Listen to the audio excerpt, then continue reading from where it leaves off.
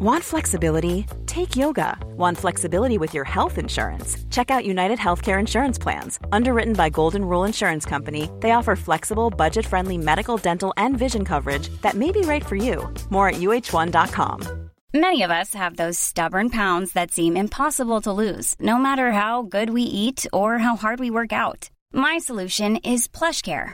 PlushCare is a leading telehealth provider with doctors who are there for you day and night to partner with you in your weight loss journey. They can prescribe FDA-approved weight loss medications like Wegovy and Zepbound for those who qualify.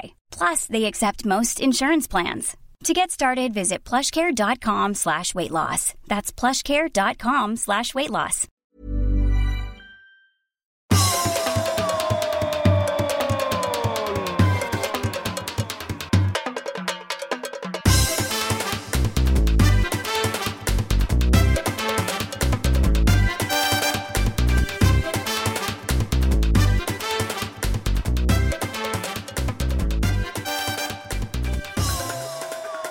Podden är igång, kära vänner. Här är vi, Olsson. Ja, ni som inte ser honom. Jag kan berätta att han är snyggare än någonsin. Jag har aldrig sett dig så snygg. Det är någonting i luften på något vis. Och brunbränd och hemkommen ifrån någon sorts vansinnig lyxsemester på den spanska solkusten. Ja, nej, inte solkusten. Nej, det är ju inte alls solkusten. Men i lyxkusten, mer upp mot Barcelona till. Ja. Det var bland det vackraste jag har sett. Jo, det känns... Det är bra till att ta åt dig. Det gör det. Nej, det var lyxigt och bra. Ja, jag har inte sett det så här snygg sen jag såg det komma joggande på någon strand i San Diego 1994. Är det sant? Var du där då? Såg du mig vilken där? Vilken skymf. Att det är klart jag var där 1994. Ja, men det minns du väl? Träffades vi där. Ja, du brydde dig inte så mycket om mig då, för jag var väl en nobody. Jag var ju en fullständig nobody. Men i din värld. Nej, jag tror att din morsa hade koll på mig då efter ett år med TV4 Skåne. Men du ignorerade mig rätt hårt. Vad jag minns. Ja, jag minns inte det heller faktiskt. Men jag var där. Ja, jag vet. Vi har talat om det. Men du var inte hela mästerskapet, eller hur var det? Nej, ja, det var lite till och från till och med. Att komma ihåg San Diego på den tiden så var jag faktiskt ute nästan varje morgon och citat, joggade. Det gick inte så fort ens på den tiden. Men, nej, men jag minns att du var ute och joggade. Så jag kommer också ihåg att du hade väldigt så konstiga... Du hade inte... Jag var ju van vid att ha joggingstrumpor och sånt, men du hade strumpor med Karl Alfred och sådana grejer. Just Karl Alfred. Ja, men jag kommer ihåg det. Ja, det var häftigt. Konstigt det blev så. Sånt minns man ju. Men då var du vacker. Eller åtminstone tvålfager. Men nu är du oerhört elegant. Jag vet inte riktigt vad det är, Olsson. Tvålfager. Det var länge sedan man hörde det. Jag vet, det är ett fint ord. Ja. Det är ett fantastiskt ord. Ni som gillar ord, våra lyssnare gör ju det. Tvålfager är ett fantastiskt bra ord. Ja, det är det. Men det är någonting med dig, Olsson. Jag vet inte riktigt vad det är. Men du måste vara semesterresan som gjorde det. Eller så är det något annat. Ja. Kan det nog vara. Trevligt. Så nämligen, men på tal om ord då. Kan vi inte ta det? Vi talar ju om dansk skalle. Vad heter det på Danmark? Så nu, vad fan heter det nu på danska? Det hade vi glömt. Det talade vi sist ju. Ja, det har jag redan glömt. Det heter... Gud vad vi är... Man är som en... I alla fall så han skickade på mitt Instagram-konto The Super Swede. Skrev att på engelska så heter det A Glasgow Kiss. På tal om Glasgow och fotboll och sånt där. Glasgow Kiss. Och han skrev det var säkert med sjömän att göra, men jag googlade det då stod det att det handlar mer om att i vissa delar av Glasgow så blev det alltid bråk fredagkvällar på puben sent. Och då slog man till med en Glasgow Kiss som var en headbutting som fick näsan att knäckas på den andra. Ja, det är ju make sense. Dansk skalle och Glasgow Kiss. Men det är ju, där har vi det. Det är ju, har använts i på vissa ställen och områden och blivit känt för det. Kan man ändå köpa. Det kändes ju som att vi åkte på en sån Glasgow Kiss igår allihopa som satt framför tv. Ja, det var helvete. Ja, men det kommer vi återkomma till sen, är jag rädd. Utan, nu får du bara då snabbt berätta hur det var. Alltså, när vi ändå är i inledningen och du sitter där med ditt vackra bruna tryne. Hur var... kom du undan den livsfarliga fågeln? Ja, det var någon som skrev för helvete Olsson, det är ju en duva. Ja. Ja, jag kom undan den livsfarliga fågeln. Däremot har de stora måsar. Så de har sådana stora dörrar man drog ifrån liksom. Och där kunde en mås, de är ju rätt breda mellan vingspetsarna, framförallt där i Spanien. De har spansk bredd, de mäter ju annorlunda så vingarna blir lite längre. Ja. Det var man lite orolig för. Hade man mat på bordet där ute på terrassen så kunde de komma förbi och bara sno.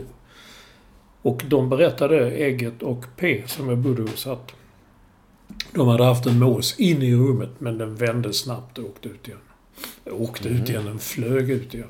Men hur hade de stor öppning då om de skulle flyga ut? Om de är ju breda. Jättebred så man kunde dra ifrån. Det var som en hel vägg man drog ifrån. Ja, men så att vingarna fick plats när de flög ut. Ja. Även när de flög in. Så den typen av breda dörrar i Spanien är ett måste. Har jag hört.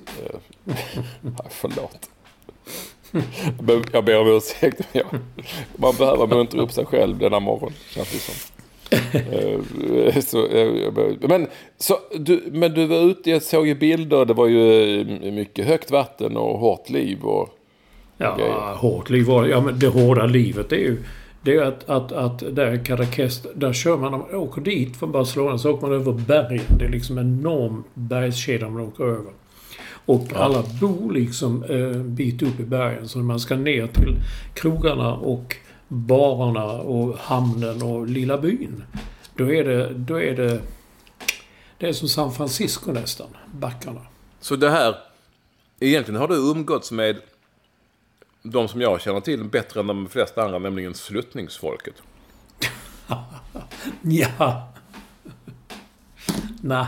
Ja, jag förstår din tanke, men nej, det var inte så mycket sluttningsfolk. Minns du sluttningsfolket? Jag minns dem mycket väl, ja. Jag skrev mycket om dem när jag hade blogg. Ja. Och var ute på resor och så. Och då, det var ju väldigt många som återkommer till det ibland om sluttningsfolket. Ja. Och det är ju då, kan jag berätta, människor som bor på sluttningar. Jag har aldrig riktigt... Och det är en speciell typ av människor. Och en värld.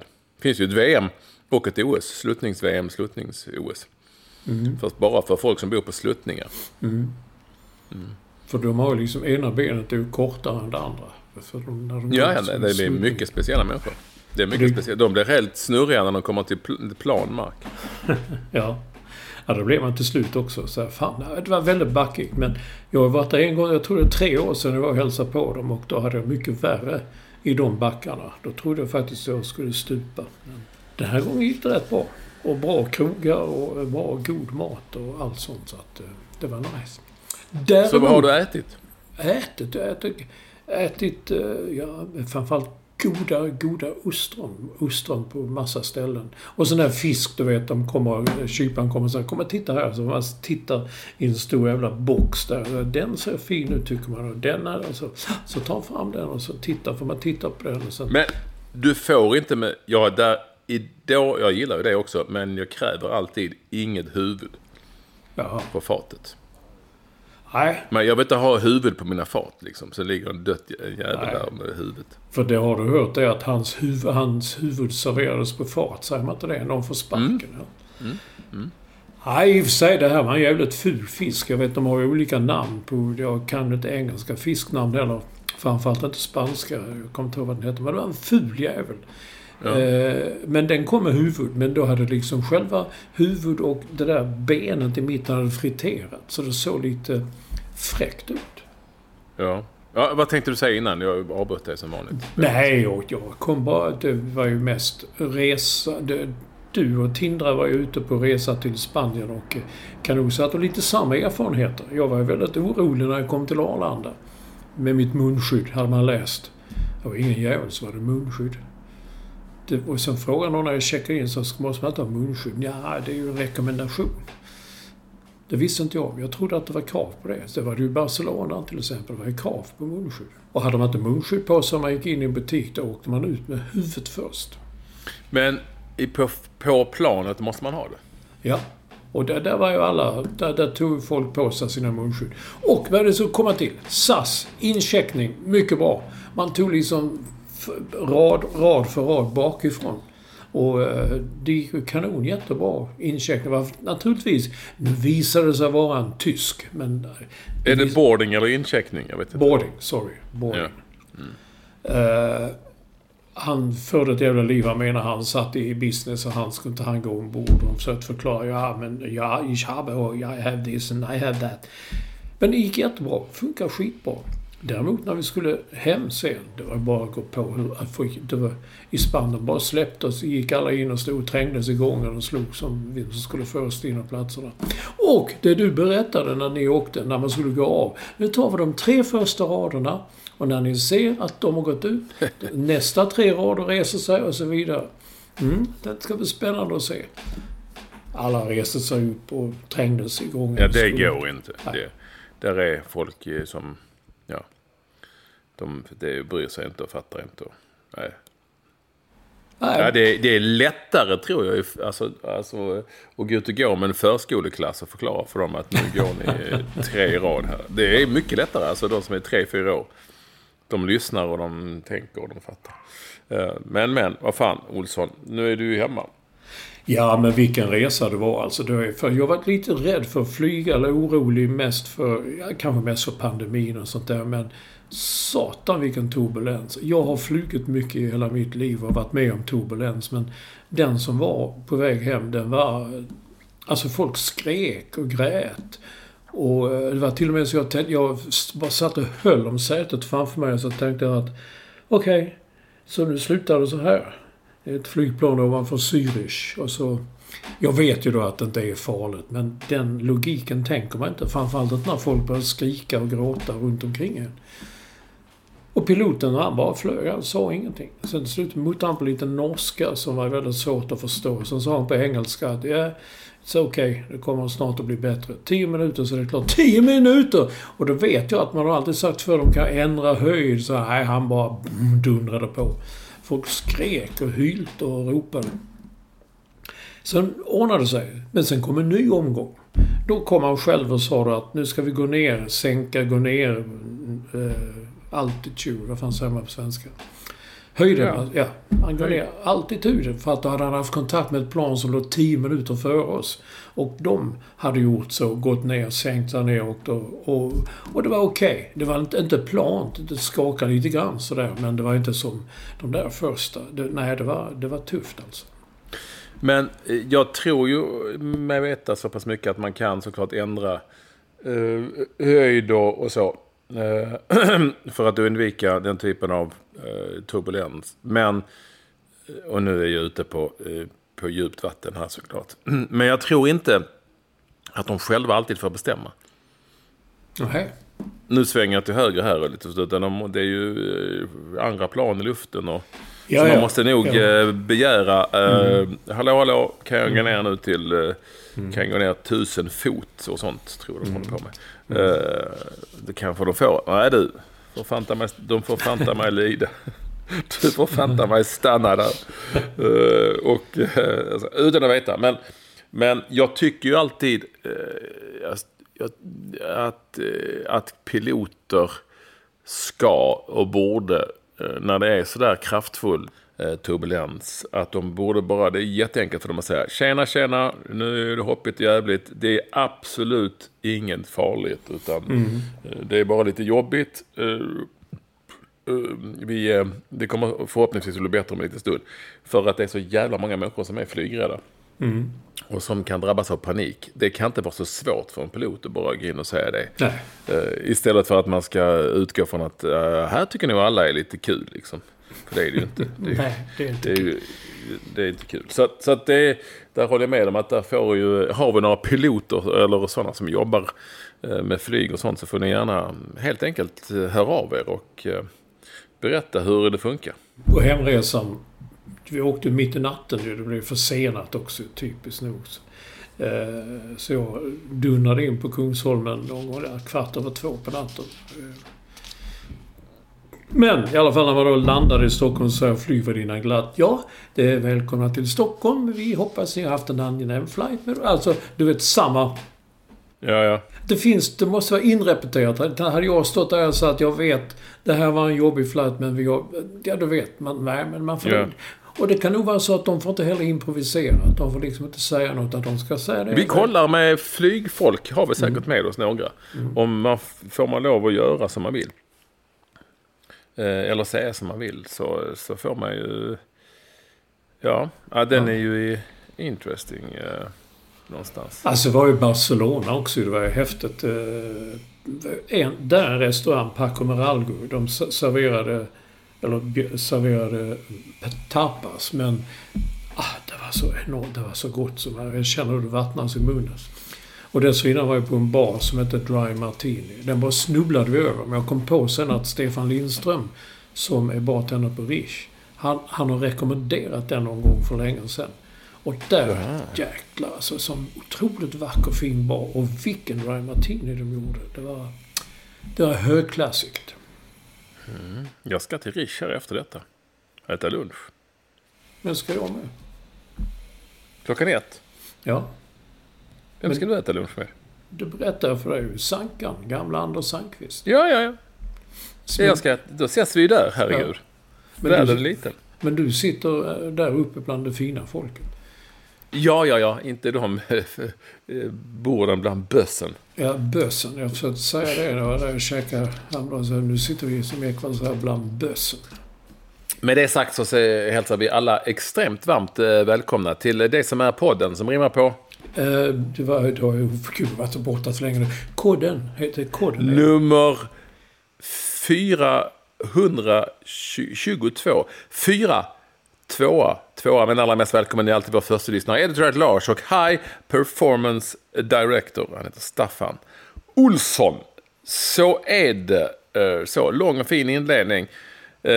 Lång och inte så fin natt för många av oss, eller inte kanske framförallt för de som svenska landslagsspelarna som befann sig i Glasgow, för där sa det bara pang. Så det kan ju vara brutalt ibland, som jag tror han sa, Jan Andersson, förbundskaptenen, efteråt, klart berörd efter det att Sverige förlorat i förlängningens skälvande sekunder mot Ukraina. Med 2-1 blev det väl till slut. Ja, det tror jag. Jag tänkte direkt Senegal. Var det 2002? Ja. Du var väl där. Då mötte vi också ett lag som vi borde ha slagit.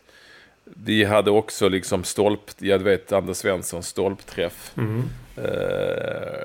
Helikopterfint och stolpträff. Och det bara kändes som att nu, det här, vi borde verkligen inte förlora det här. Och det var lite samma feeling igår när vi spelade in detta då på onsdag morgon. Att det här, det var en superchans. Vi mötte ett lag som vi borde ha slagit. Jag vet inte vad du säger som så. Jo, det borde vi ha slagit. Och sen så hade det sett intressant och spännande ut. Men alltså vad fan, så sen kan vi analysera det här in absurdum, och det gör gärna folk, vi också för den delen. Men det är liksom ett stolpskott, ett rippskott ifrån Emil Forsberg, och hade bägge gått in så hade vi ju stått på molnen och jublat och, ja. Alltså ibland så är det bara fan, otur kan man väl ha. Vad jag tänkte på, det var 2004 när vi mötte Holland. Och Fredrik Ljungberg hade boll i stolpen och Henrik Larsson hade boll i ribban. Jag tänkte när det hände, okej, tänkte nu är det Holland en gång till. Och så blev det också. fast på ett annat sätt. Men då blev det ju straffar och så. Nu var det ju, och då vet man att det är ju... Jag kan tycka att i straffsparksledning så vet man att det här är antingen eller liksom. Här var det ju den här sista sekunderna liksom, ett jävla... De hade ju knappt haft några chanser, kändes det som. Och, det här var värre än Holland, men jag tyckte att det var som Senegal lite grann. Och Senegal var det ju... men då var det ju så här golden goal också, så att då var det ju helt kört efter det. Tog slut direkt efter det målet. Senegaleserna gjort sitt. Ja. Jag blev det 2-1 i den matchen också. Blev det? Kanske det blev, ja. Ja, det var ju... Nej, men det var ju verkligen mördande jobbigt slut. Och mest retar jag mig på att vi ska ju inte förlora mot det laget. Egentligen känns det ju som. Och att vi hade kunnat få... Jag tror det hade varit ett sånt härligt gyllene läge för ett svenskt landslag att åka till Wembley och slå hur mycket som helst underläge mot ett England som inte har superimponerat. Sen hade det kanske inte räckt, men det hade varit liksom lagom och så. Och så den stora diskussionen, Olsson, den som vevas runt nu på Twitter och överallt man är, det handlar givetvis om, var det rött eller var det inte rött kort på Marcus Danielsson? Och låt mig då bara, vad tycker du? Ja, först tyckte jag att varning. Kanske gult. Men sen när man ser repriserna från olika vinklar och sånt där så känner man, herregud, det gick inte att titta på nästan. Det ser ut som hela hans knä när han får dobbarna, det ser ut som hela benet, knät vrider sig på något sätt. Det var vidrigt att se. Jag tyckte så här när jag såg det. Nej, fan, han har bara otur. Alltså Danielsson. Han är det klassiska först på bollen och sådär. Och den här Ukraina-spelaren kommer lite från sidan och så. Men här är det ju så att debattörerna står på två sidor. Och jag har nu lyckats bena ut vad det egentligen handlar om. För jag tror att det handlar om att de som då säger absolut rött kort kan sin regelbok och vet att det här är rött kort efter regelboken. Och de som inte tycker det menar att i stort sett så menar de nog utan att de fattar det själva att det är fel på regelboken. Alltså regeln är fel. Är du med mig? Ja, som menar att det är otur och sådär. Och jag kan absolut ha förståelse för bägge parter någonstans. Här spelar lite 1-2. Men om man har spelat fotboll så vet man också att man går efter en boll i luften och man träffar den och så ser man inte killen som kommer i sidan. För det kan man väl konstatera. Det var ju inte Marcus Danielssons det var inte medvetet en superkapning. Han ville ju inte liksom ta den här spelaren över knät så styggt som han faktiskt gjorde. Det var inte alls hans intention överhuvudtaget. Men, och Jonas Eriksson har förklarat det här väldigt bra. Man lyssnar liksom på Jonas Eriksson i de här fallen. Det är så helt enkelt att om du utsätter en annan spelare för den här typen av fara och dessutom då skadar spelaren, så spelar det fan ingen som helst roll vilken intention du hade, eller ens, och vilket är viktigt att poängtera, om du har otur, som jag tycker att Marcus Danielsson, givetvis den ukrainska spelaren också, självklart, men kanske mer än någon annan, för jag tror han är illa skadad. Men förstår du vad jag menar? Alltså, det spelar ingen roll. Jag hatar att göra jämförelser, men ibland så kan man ju få får man väl en utvisning i ishockey om man råkar rispa någon med klubban som man har haft uppe och inte ens sett att det finns en annan spelare bakom, du vet sådär. Och då heter det ju att man ansvarar för sin egen klubba. Ja. Och lite så är det här, man ansvarar liksom för sin egen handling, och är den våldsamt, eller riskerar den att bli våldsamt utförd, så får du ta den smällen. Lite så. Sen har jag full förståelse för de som har spelat fotboll och spelar fotboll som ändå känner att det händer saker i en fotbollsmatch som man inte riktigt menar. Och det kan vara otur och det finns ingen intention och så vidare. Och då känns det ju fruktansvärt givetvis. Men som sagt, regeln är som den är i det här fallet. Och jag tror ju att den är bra i slutändan, för att vi ska slippa den här typen av... Jag tror inte vi kommer slippa den här typen av oturliga skador eller drabbningar liksom, eller kollisioner. Men vi måste få bort det som är våldsamt spel och som sätter andra spelares hälsa i fara. Jag vet Jonas Eriksson, för detta domaren, då har förklarat detta tidigare vid något tillfälle som jag har hört. Han säger precis samma sak, att det gäller att få bort det där. Man ska försöka undvika utsätta en motståndare för fara. Vilket det blev i det här fallet. Sen är det ju så att Kevin Phillips gjorde ju exakt samma sak. Eller Kevin Phillips, engelska spelaren Phillips, gjorde exakt samma sak i mötet med vem mötte de? Tyskland, och han borde också blivit utvisad. Det är ju också så att det finns situationer när Marcus Berg får ett knä i huvudet som man också tror jag nästan kan vara lite gränsfall sådär för det här. Men ja, för där är det. Du tweetade ju den under matchen. Gary Lineker, expert i TV.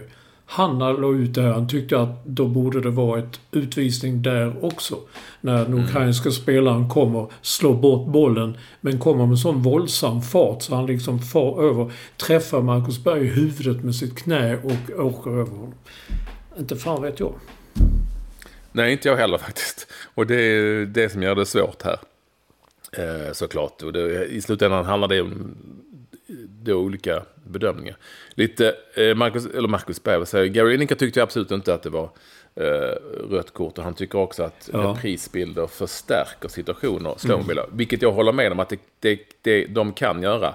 I det här fallet tycker jag snarare det är så att reprisbilden visar att det nog ändå var rött kort, oavsett om det liksom förstärkt eller inte. Sen är det någon som skrev till mig, men det är antingen för eller emot. Men Gary Lineker kan bättre fotboll än dig, bla bla bla och så. Visst. Och han ska veta att Gary Lineker aldrig blev varnad i sin karriär. Nej, och där har vi kanske en problematik som då jag tror också han inte riktigt har koll på kanske då exakt vad regeln säger. Och problematiken i det här fallet kan handla om att Gary Lineker spelade fotboll under en helt annan tidsperiod där man kunde springa och slakta Diego Maradona i en hel natt utan att bli utvisad. Ja. Goicoechea och allt vad de heter. Ja. Så det kan ju också vara, dels kommer man från brittisk fotboll där man tycker det är go get the bastard, så liksom it's a great effort in that tackle. Och så. Nej, men det var kanske därför inte han, nu var han ju forward och en snäll sån, men det var kanske därför inte han fick ett enda guldkort under sin karriär. Eller hur? Ja. Han kommer från en annan tid. Och så. Det är ju väldigt många ändå som ändå kör vidare på det här klassiska. Jag var fan först på bollen. Han var ju först på bollen. Eller jag träffade ju på bollen. Eller ännu mer klassiskt. Jag gick ju på bollen. Ja, jag gjorde det. Gick ju på bollen. Jag gick ju på bollen, för fan. Ja. Jo, men det var ett tag sedan vi var där. Och så. Tyck vad man vill om det. Någonstans är det ju så att spelar du Yatzy så får du x antal poäng för en kåk. Även om du tycker att det är för jävligt, det borde vara färre poäng, så är det ju så att du får så många poäng för att reglerna säger det. Och då får du ju bita i det äpplet, tyvärr. Vad säger du om den jämförelsen, Olsson? Den var inte dålig, den ska jag komma ihåg. Men jag tycker liksom då vid målet, alltså allting rasade ju där efter det. Allting rasade ju där med alla, det kvittar vilka planer de har och hur de ska klara med 10 man på plan. Men så vet jag, det är så många som, alla var ju naturligtvis väldigt trötta. Jag bara kände igår, men herregud, 1-1, gå direkt till straffar.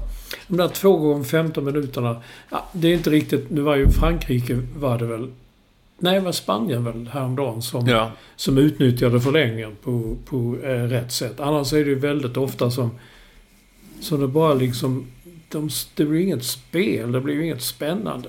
Det här var ju mer som en brutal, det var bara någonting att spelarna skulle igenom 2 gånger 15 minuter. Jo, men det var som 2 sådana helt utslagna, höll jag på att säga, men uttröttade boxare som bara står och hänger, sumningsboxare som bara står och hänger på varandra och vevar lite, och så var det en jävel här som vevade till med armen och fick till en träff. Det är ju det händer ju sällan. Men sen tycker jag hur det målet det var väl, jag är inte 100 på detta. De har ju bytt alla namn. De är nu ukrainska och inte gammelryska. Chivchenko heter han, eller Zivchenko uttalar sig kanske. Jag tror han skulle aldrig fått slå den passningen som gav... Nej, Sverige var verkligen trötta. Jag har sett, jag har sällan sett ett lag, alltså, du vet när man blir 10-11 så orkar det man ju oftast hålla uppe viss liksom. Här, Sverige var nog för trötta och de bara gav upp allting och lät dem stå och slå. Den var för jag bara så när han kom fram där på kanten så bara jag sa högt faktiskt, men ta honom, alltså gå på honom. Det var och sen, men det var ingen som gick på, utan det var lite tveksamhet, Augustinsson och någon till. Så slår han det inlägget och då kommer ju han och mittemellan Helander och Nilsson Lindelöf. Millions of people have lost weight with personalized plans from Noom. Like Evan, who can't stand salads and still lost 50 pounds. Salads generally for most people are the easy button, right? For me, that wasn't an option. I never really was a salad guy. That's just not who I am. But Noom worked for me. Get your personalized plan today at Noom.com. Real Noom user compensated to provide their story. In 4 weeks, the typical Noom user can expect to lose 1 to 2 pounds per week. Individual results may vary.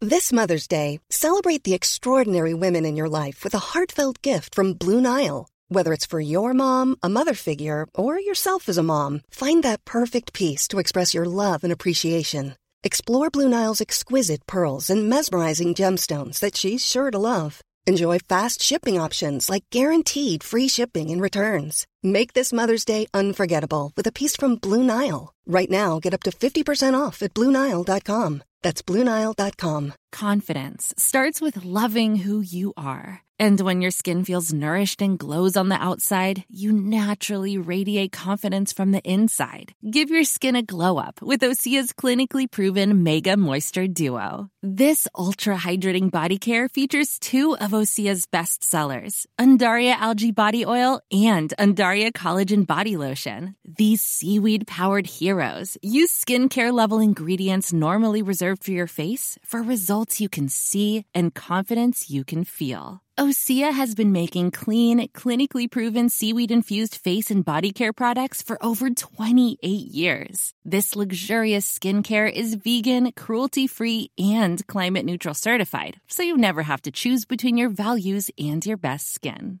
Glow from the inside out. Get 10% off your first order with code GLOW at OseaMalibu.com. That's OSEA Malibu.com, code GLOW.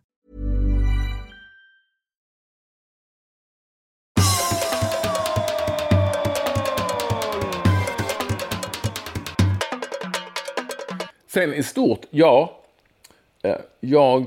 och det här är så svårt för det hade kanske inte spelat någon som helst roll i slutändan.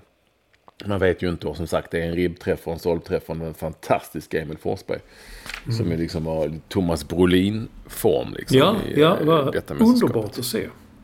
Ja, nej men jag tycker att det är vi saknar ändå lite, det är dumt att kritisera Jan Andersson för att han är ju liksom, ingen annan hade gjort det här bättre tror jag i slutändan. Men någonstans så blev det ju precis som alla andra förbundskaptener. Alltså, vi ville och kunde och orkade oftast inte tro på andra än de som han satte på planen. Nu bytte vi först efter 80 minuter då det var 2 ytterbackar som ville gå ut. För att de hade skadekänningar. Det här skulle ju vara ett mästerskap där Sverige hade så stor trupp att de skulle rotera och byta ut spelare. Men det blev inte mycket av det alls. Jag kände ju att det såg ut som att efter en dryg timme var så många svenska spelare så trötta att de liksom gick på knäna. Men det var som att vi låter dem köra vidare. Och jag hade nog hellre sett att väldigt lite överraskningsmoment, om man får använda ett sånt ord, i den svenska modellen. hade det gått att hitta på någonting någon gång sådär? Ja, kanske inte. Jag vet inte. Det var väl det jag liksom kanske har saknat under mästerskapet. Ska vi slänga in en Jordan Larsson här en stund? Ska vi, eller vad det nu kan vara, ska vi testa Jens Kajuste som har varit så bra på träningarna en stund? Och, ja. Men nej, det var verkligen så här har vi alltid kört och nu kör vi vidare på det. Och det går ju, ibland är det svårt att ifrågasätta eftersom Sverige tog sig till mästerskapet. Sverige vann sin grupp och sen så blev det den här smällen mot Ukraina som kunde kanske ha slutat på något annat sätt med lite flyt. Liksom. Lite flyt, ja. Eller mindre oflyt snarare egentligen. Så. Jag vet inte vad du säger, Olsson. Jo, ja. Det var väl mer att man tyckte Kristoffer Olsson tycker jag inte har gjort ett speciellt imponerande mästerskap. Och jag tänkte om byter man nog kanske en bit innan halvlek byter man ut honom. Men det gjorde han inte. Han höll fast vid honom ändå. Problematiken har varit där att för jag tycker lite synd om Kristoffer Olsson. Ja, dels har han inte varit i form och varit bra. Men han och sen var det lite otur med Mattias Svanberg som ju satt på läktaren igår lite underligt kan jag tycka. Men han kan inte vara 100% frisk efter covid. Nej, men vi har ju vi behöver de egenskaperna som Kristoffer Olsson har när han är som bäst. Eftersom han spelar på ett centralt mittfält med Albin Ekdal som jag kan tycka ibland kommer undan lite billigt. Det är fortfarande en central mittfältare i ett 4-4-2-system som i stort sett aldrig länkar med offensiven, som är en extremt stark defensiv spelare och har kanske sin roll och sköter den säkert perfekt. Men det är nu över 50 landskamper och det är 0 mål. Alltså det är central, så att säga, mittfältare i ett sådant system. Och jag menar då att då blir liksom Kristoffer Olsson helt ensam om att från centralt mittfält bli den som måste sköta allting kreativt i offensiven. Nu har han gjort det superbra tidigare och han har inte alls gjort det speciellt bra i det här mästerskapet. Men han blir också lite utlämnad till nu ska Kristoffer Olsson fixa det här. För den andra centrala mittfältaren han springer bara bakom men han balanserar. Och det tycker jag blir men därför tycker jag lite synd om Kristoffer Olsson även om då. Så, nu tyckte jag han var helt okej igår. Ja, det var absolut. Förstår du vad jag menar? Alltså förstår du vad jag menar att och där är vi svenskar så att vi tycker fantastisk match för Albin Ekdal. Ja. Det är möjligt att det var så. Men jag tycker inte han tillför någonting i offensiven. Jag tycker han är extremt, men måste vi med 4 backar, de flesta spelar med 3 nu för tiden. 4 försvarsspelare har en sån extremt defensiv central mittfältare. I don't know.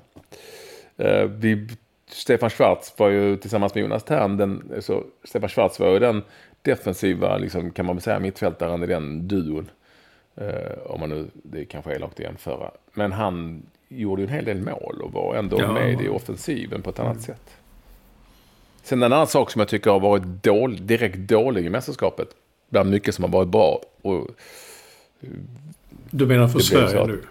Ja, det blir ju lätt så att man pekar på det som man tycker har varit sämre. Nej, men jag fattar aldrig vad det var med Sebastian Larssons tillslag i den här turneringen. Han har ju ett supertillslag liksom normalt. Ja, jag vet. Och haft det men det var ju hörnor som var katastrofala. Och frisparkar som var sådär. Vi var jättedåliga på fasta situationer. Som det alltid snackas om hur viktigt det är och hur mycket man tränar på det. Vi var jättedåliga. Alltså han hade en frispark som jag tänkte, eller sa att därifrån kan han inte skjuta. Men det gjorde han. Och det blev faktiskt en rätt bra långt utifrån. Jag tror målvakten tippar den. Jo, jag skulle ju ta i sig. Jag tycker hela i och för sig. Men, men det var lite lurigt, men jag tycker inte det var... Nej, men det var enda gången jag kände... Han var nöjd med den. Ja. Nej, men det var enda gången jag kände att wow, det där var liksom lite Sebastian Larsson. Och håller helt med om allt andra med hörnorna och det här. Det var liksom inte heller... Men han utsågs till lagkapten och då får man ju ta ut honom. Ja. Nej, jag har inga problem med Sebastian Larsson i övrigt i den här turneringen. Och det var ju, nu slog ju både Augustinsson och Forsberg hörnor igår och det blev inte bättre. Det var väldigt svaga. Vi var aldrig liksom i närheten av speciellt mycket. Det var en boll som droppade ner till Kulusevski, men ja. That's it. Så är det. Men it's all over. Det är ju bara så det är. Nu får det liksom byggas nytt. För nu tror jag ändå att... Nu tror jag inte Andreas Granqvist kommer med i fler trupper. Nej, jag tror inte det. Nej. Jag tror ju att... både Mikael Lustig och Marcus Berg och Sebastian Larsson, de pallar de drar det ett varv till. Nej, ska de det? Nej. Så då... jag blir nog en rätt mycket större... generationsväxling, Olsson. En bra ord, än vi har sett på ett tag. Jag tror faktiskt det. Men om man ska vända på det här nu borde jag ha tagit rätt på detta. Jarmolenko, alltså ukrainaren där. Vilken man, vilken spelare. Så han ville bli utbytt, han var arg på alla och han skrek, han gapade och skällde och fäktade. Och hepsen sprang han igen. Så var han på det igen. Och så var han ute och käftsade med Shevchenko. Menar jag, om jag tolkar, han ville bli utbytt. Men han bara nonchalerade honom liksom. Nej, fan, in igen på planen. Någonstans sådana gamla stridshästar tycker jag är kul att se. Till slut fick han ju lämna in. Ja. Men då var han... den hästen hade sprungit klart. Alltså det han hade gjort det. Att han var verkligen så mör. Nej, jag håller med dig. Jag blev också så sjukt orolig så fort han hade bollen. Ja, det kändes som att nej. Nu är det otäckt här. Ja. Ja, Olsson. Men vilka har du framöver då? Jag tycker ju Victor Nilsson Lindelöf, han kommer ju i mina ögon att bli den som redaktör Linné alltid sa, försvarsgeneralen. Jag tror man kan bygga ganska många. Jag tycker det är han som ska styra Sverige framöver som en ledare. Jag är helt enig med det, och det här mästerskapet har vidimerat det. Vi har en jättebra målvakt. Lite orolig för ytterbackspositionerna. Tycker vi har bra mittförsvarare. Där behöver det... Alltså det finns inte så mycket bakom heller. Och sen så behöver vi ju nog ändå... Alltså Viktor Claesson finns det ju såklart som är fortfarande kräver. Men vi behöver nog... Jag tycker vi behöver fler alternativ på det centrala mittfältet än det Olsson och Ekdal har spelat nu. Där tror jag Jessica Juster och Mattias Svanberg definitivt är de alternativen. Ja, sen har vi ju Kulusevski och Isak, de är 21 år, herregud. Man kan tycka vad man vill om dem igår, men det hinner ju rinna en jävla massa vatten under de broarna framöver. Så att det är klart att det kommer att bli väldigt bra framöver med andra som finns bakom och som kan fylla på. Man kan säga vad man vill om de två igår, men jag tycker Kulusevski, när han får chansen, han har sån kraft, och man kan se han lyser liksom att han vill att alltså det är kul att se honom. Jo, han kan också garba så det några gånger. Ja, jag såg han tycker det är kul att spela. Ja, så nu är det Danmark vi får hålla på helt enkelt. Kanske det. På tal om Danmark så har jag gjort en liten reflektion av att tala om den senast. Anders Christiansen, AC, Malmö FF. Allsvenskans bästa spelare. Han är ju inte ens nära ett inhopp i danska landslaget. Nej, men han var ju... ingen trodde att han skulle vara nära en truppplats ens. Ja, så var det så. Ja. Han är ju... Klart underskattad spelare i Danmark. Nu ser vi att Danmark är ganska bra, men han skulle lätt kunna spela där, tror jag i varje fall. Jag tycker så pass bra är han trots allt. Så att det kanske blir ett innan. Vi har fått se honom jubla i varje fall. Alltid något. I någon match har han suttit på läktaren. Ja, jag har haft dålig koll på det. Jag bara slog mig nu. Jag har tittat, det är inga inhopp, inget... Nej. Men Kasper. Säger som vi brukar säga. Som den lille grimme älling blir jag röd och vid på tälling. Ja. Men jag såg du skrev det i antingen er blogg på Fotboll Direkt eller i Nej, jag skrev det i någon matchrapport kanske till och med. Ja. Men det är ju den fula ankungen, den heter så danska. Så är det. Men alltså, som den fula ankungen så blir jag röd och vit på tälling. Alltså, det är nog på räkning så att säga. Alltså, blir det väl, va? Men jag vet inte, det är nog talesätt tror jag. Men nu är vi alla röda och vita. Vi står samman sid om sida. Ja du. Jag vill prata lite om ord. Alltså, för att jag har haft en minidebatt på Twitter. Och jag vet att våra lyssnare uppskattar den här typen av diskussioner. de här orden som, det här har vi pratat om jättemånga gånger, som dyker upp, fotbollstermer. Ja, jag är med. Och nu orkar inte bråka med folk om vad som är rätt eller fel, och om det nu finns någon rätt eller fel. Jag är bara så oerhört fascinerad över att de bara kommer från ingenstans, att de dyker upp. Senaste är ju då, för det finns ju många sådana, du vet, kontring, omställning, boxen, straffområdet och allt vad det nu är. Alltså vi kan ju räkna upp hur många som helst. Inspel istället för inlägg, och det finns flera. Curla istället för skruva. Curla istället för skruva och sånt. Det senaste är nu framförallt initierat av Hasse Backe, tror jag. Men många börjar säga samma sak. Det är ytterzon. Alltså ytterzonspelare och i ytterzon. Alltså, kantspelare. Eller du vet det klassiska, vi måste komma runt från kanterna. Vi måste komma runt i ytterzon.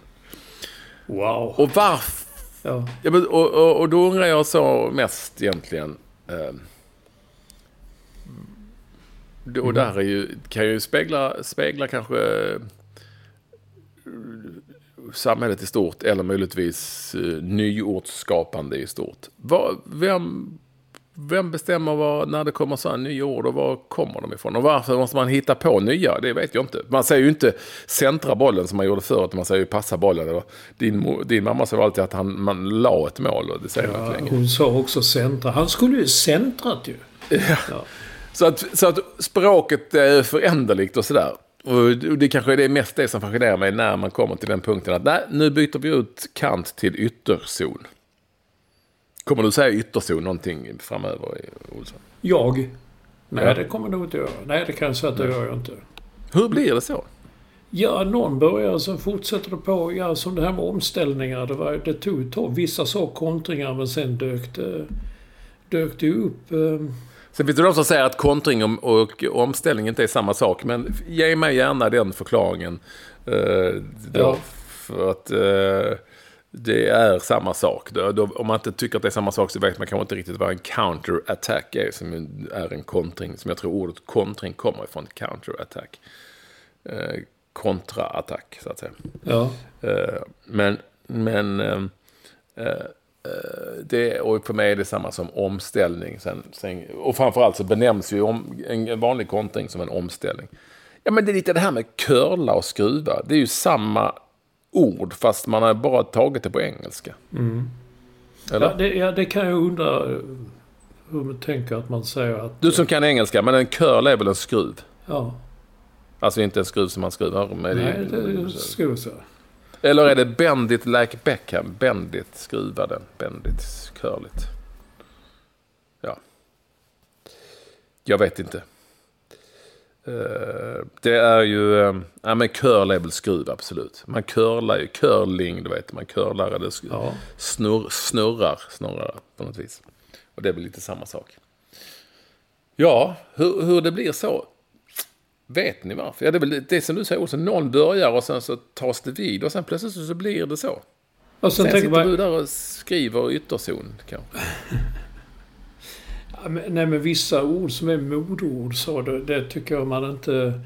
Jag satt och letade efter en tweet nu som jag glömde att ta upp. Men vi ska ju dribbla. Så är det någon som dribblar längre.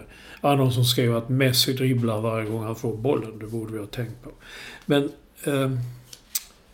ord som så, men det är när de här sportklyschorna kommer in i vanliga texter. Jag kommer inte ihåg vilken tidning det var, antingen var det Expressen eller Aftonbladet på nätet, det som handlar om när Christian Eriksson föll ihop på Parken. Gud vad länge så det känns nu. Och då skrev en i texten där att han föll ihop i offensivt straffområde. Alltså i en vanlig nyhetstext. Inte på sporten, utan i en nyhetstext. Jag tänker bara, hade jag varit redigerad så hade jag nog tagit bort det. Så kan jag inte säga. Det är oväsentligt framförallt. Dessutom fel. För det var aldrig straffområdet. Men det är en annan sak. Nej, offensiv planhalva. Ja, okej. Och det tror jag att man kan stöta bort när det säger, vilket är det? Antingen så här på egen planhalva eller på motståndarnas planhalva. Men det är oväsentligt vad det var. Han föll ihop bak på planen. Men någon annan grej jag tänkte på också, var någon som skrev om vädret. Sån löpande nyhetstext. Och så skrev hon, det har ju varit jättevarmt. Det lät så fel i nyhetstext. Och någon annan skrev också, och bilderna blev jätteläskiga. Jag tycker så skriver man heller inte i nyhetstext som handlar om... Det är som det här huset som ramlade i Miami, som förresten... Det var jätteläskigt, men man skriver ju inte det i nyhetstext. Det är nästan så som det där programmet för barnen. En jätteläskig händelse hände i en stor stad i Amerika där borta. Nej. Ett hus rasade. Har du sett de bilderna förresten? Ja, det är ju fruktansvärt alltså. Jag fattar inte hur det är. Det bara står där och som det alltid har gjort helt plötsligt så rasar det. Har man kommit fram till varför det bara liksom föll ihop? Nej, inte vad jag har läst än i alla fall. Jag har inte hunnit så noga. Men jag såg New York Times hade bilder i alla fall. Man kom till övervakningskamera från upp ett annat ställe där man bara ser hur... Och sen är det lugnt och sen... Ja, ungefär som Twin Towers när planen flög in i dem. Bara det att här var inga plan som flög in. De bara... Och tydligen om jag läste rätt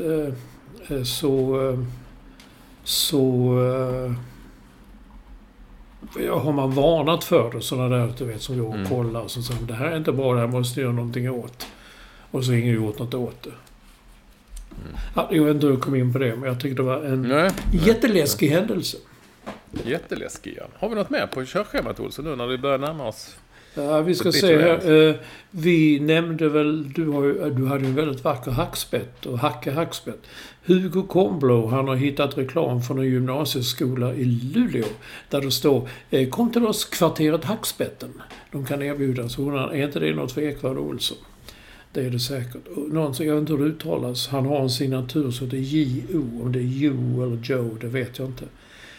Alltså jag lägger märke till att alla i den så kallade dödens grupp är nu borta efter 8:e. Vem kunde tro det? Nej, det var... Gone.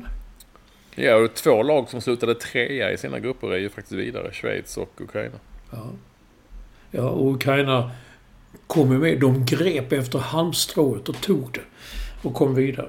Och Bengt Eklund, vår vän i Jonstorp, bara tycker man ska notera att det slås väldigt många världsrekord i friidrott det här året. Kan det bero på att det har varit väldigt få dopingkontroller på grund av pandemin. Det ska jag inte uttala mig om för jag har inte läst på om det. Men han kan sånt. Vad är klockan då? Vad är vi med tiden? Ja, vi har 10 minuter kvar, Olsson. Asså. Gud, jag trodde att det var 1 minut. Det var därför jag hetsade på. Nej, det behöver du inte göra. Nej. Det behöver du inte göra. Jag kan tala om att Peps Persson dog. Det kändes lite... Hur gammal blev Peps Persson? 74. Det är ingen ålder. Nej, man läser... Det är många andra musiker i hans generation, utländska framförallt, som har fyllt 80 och 78 och 79. Det trillar in varje dag. Charlie Watts i Rolling Stones fyllde 80. Jeff Beck, gitarrist, fyllde 77 och sådär. Och jag vet inte, Peps är alltid hemlig. Jag har faktiskt ingen aning om... Någon hintade om att en längre tids sjukdom, men det är inget jag vet. Jag vet ingenting. Nej. Men du träffade Peps Persson? Ja, många gånger. Såg honom många gånger också. Och det lustiga är att alltså han blev folkkär. Det är lite lustigt. Alla visste ju att han rökte sin holk och sådär. Och alla visste det. Och han såg inte ut som en normal svensk underhållare eller sångare om man säger så. Nej. Men han var ändå folk gillade. Alltså han hade också ett sätt att göra låtar som fastnade. Jag menar, han gjorde den här hög standard. Det kunde ju folk tycka vad de ville om den med det politiska budskapet. Men det var en låt som folk kunde. Vad fan är hög standard?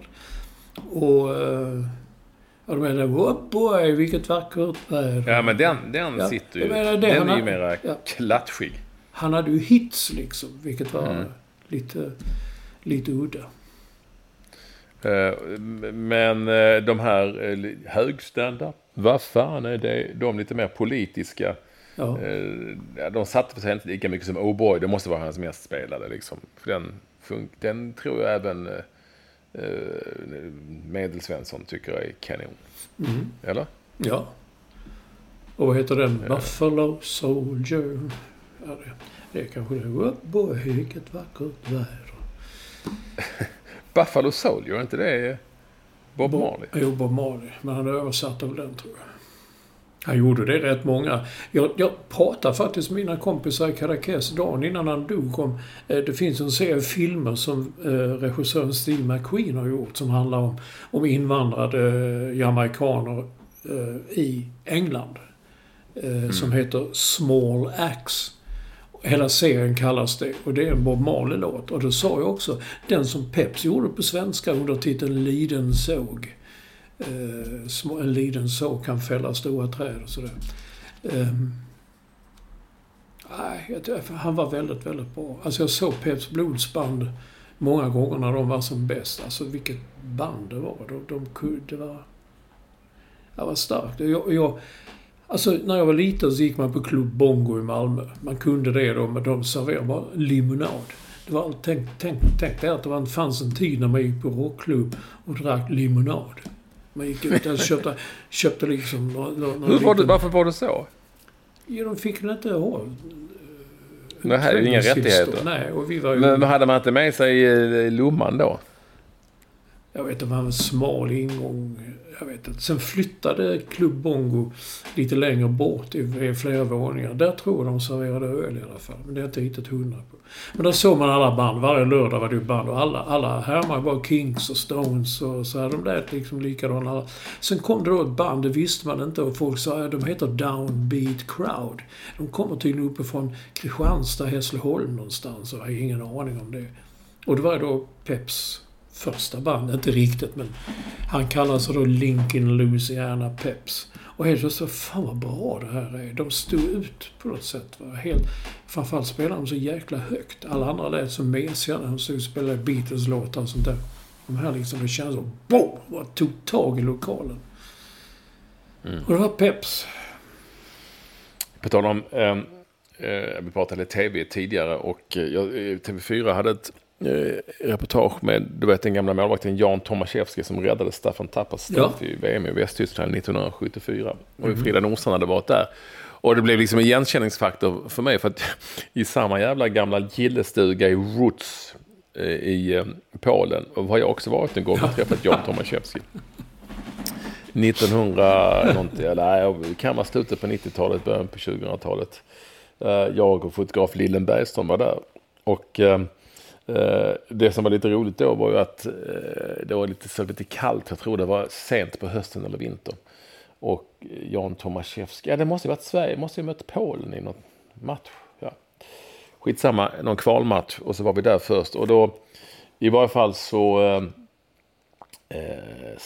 skulle vi sitta i gillestugan. Och det såg ut att vara lite så, inte mysigt, men det såg ut att vara lite mer väl ombonat nu än den här kalla kvällen.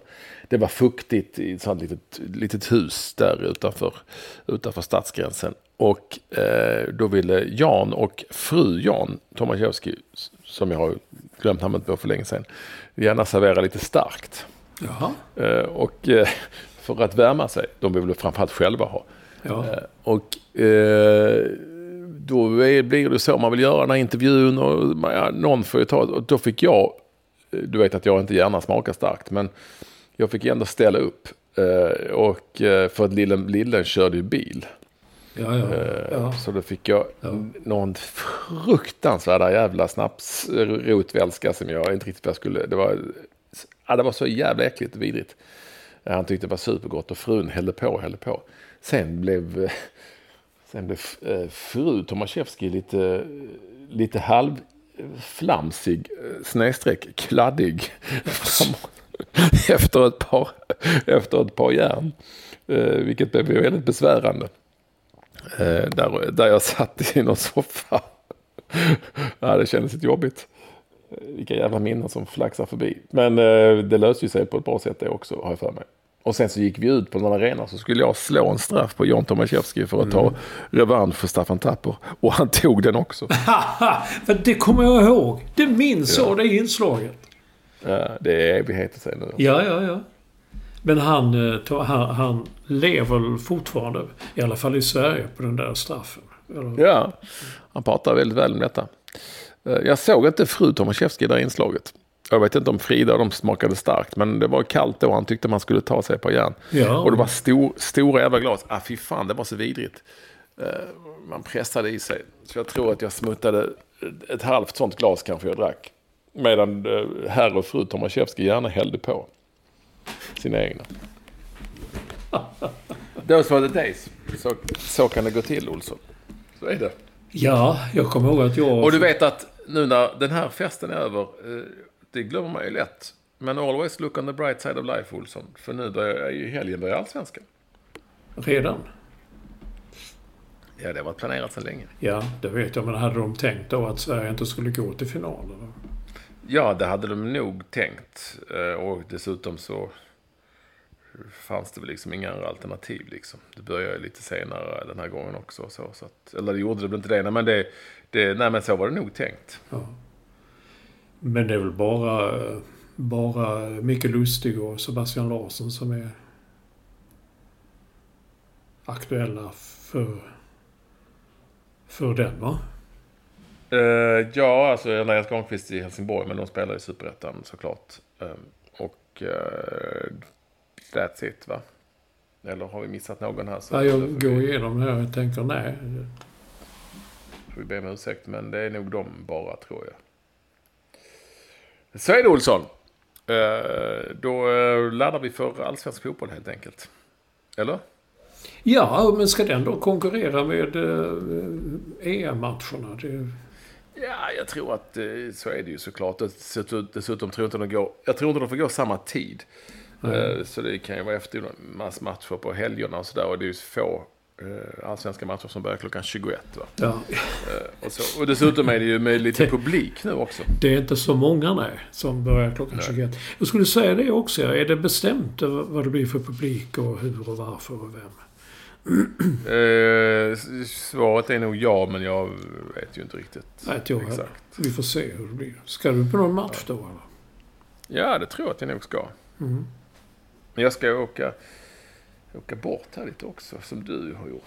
Jaha, vad ska du nu? Eller när då? Ja, jag och Tina ska åka till Frankrike. Till Rivieran. Jaha. Men nu ska jag ladda för en lunch, Olsson. Så ses vi på Rish. Jag ska äta lunch med riktigt tungt namn. Stefan Löfven. Nej. Talman. Tyngre så. Nej, vi har inte ens pratat om regeringskrisen. Men det får vi ta i nästa avsnitt. Ja, det är ditt favoritområde. Det är ditt. Du kan den liksom. Ja, alla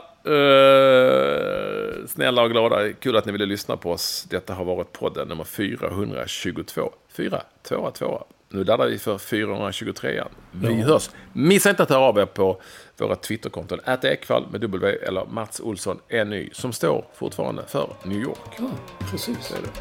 Hej.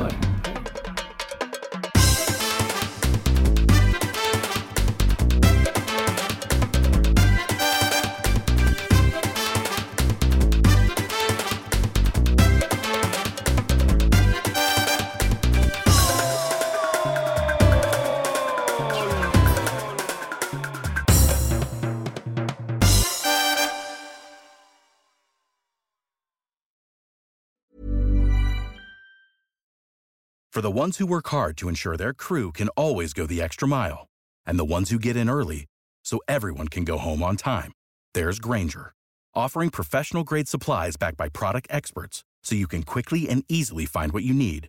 Plus, you can count on access to a committed team ready to go the extra mile for you. Call, click Grainger.com, or just stop by. Grainger, for the ones who get it done.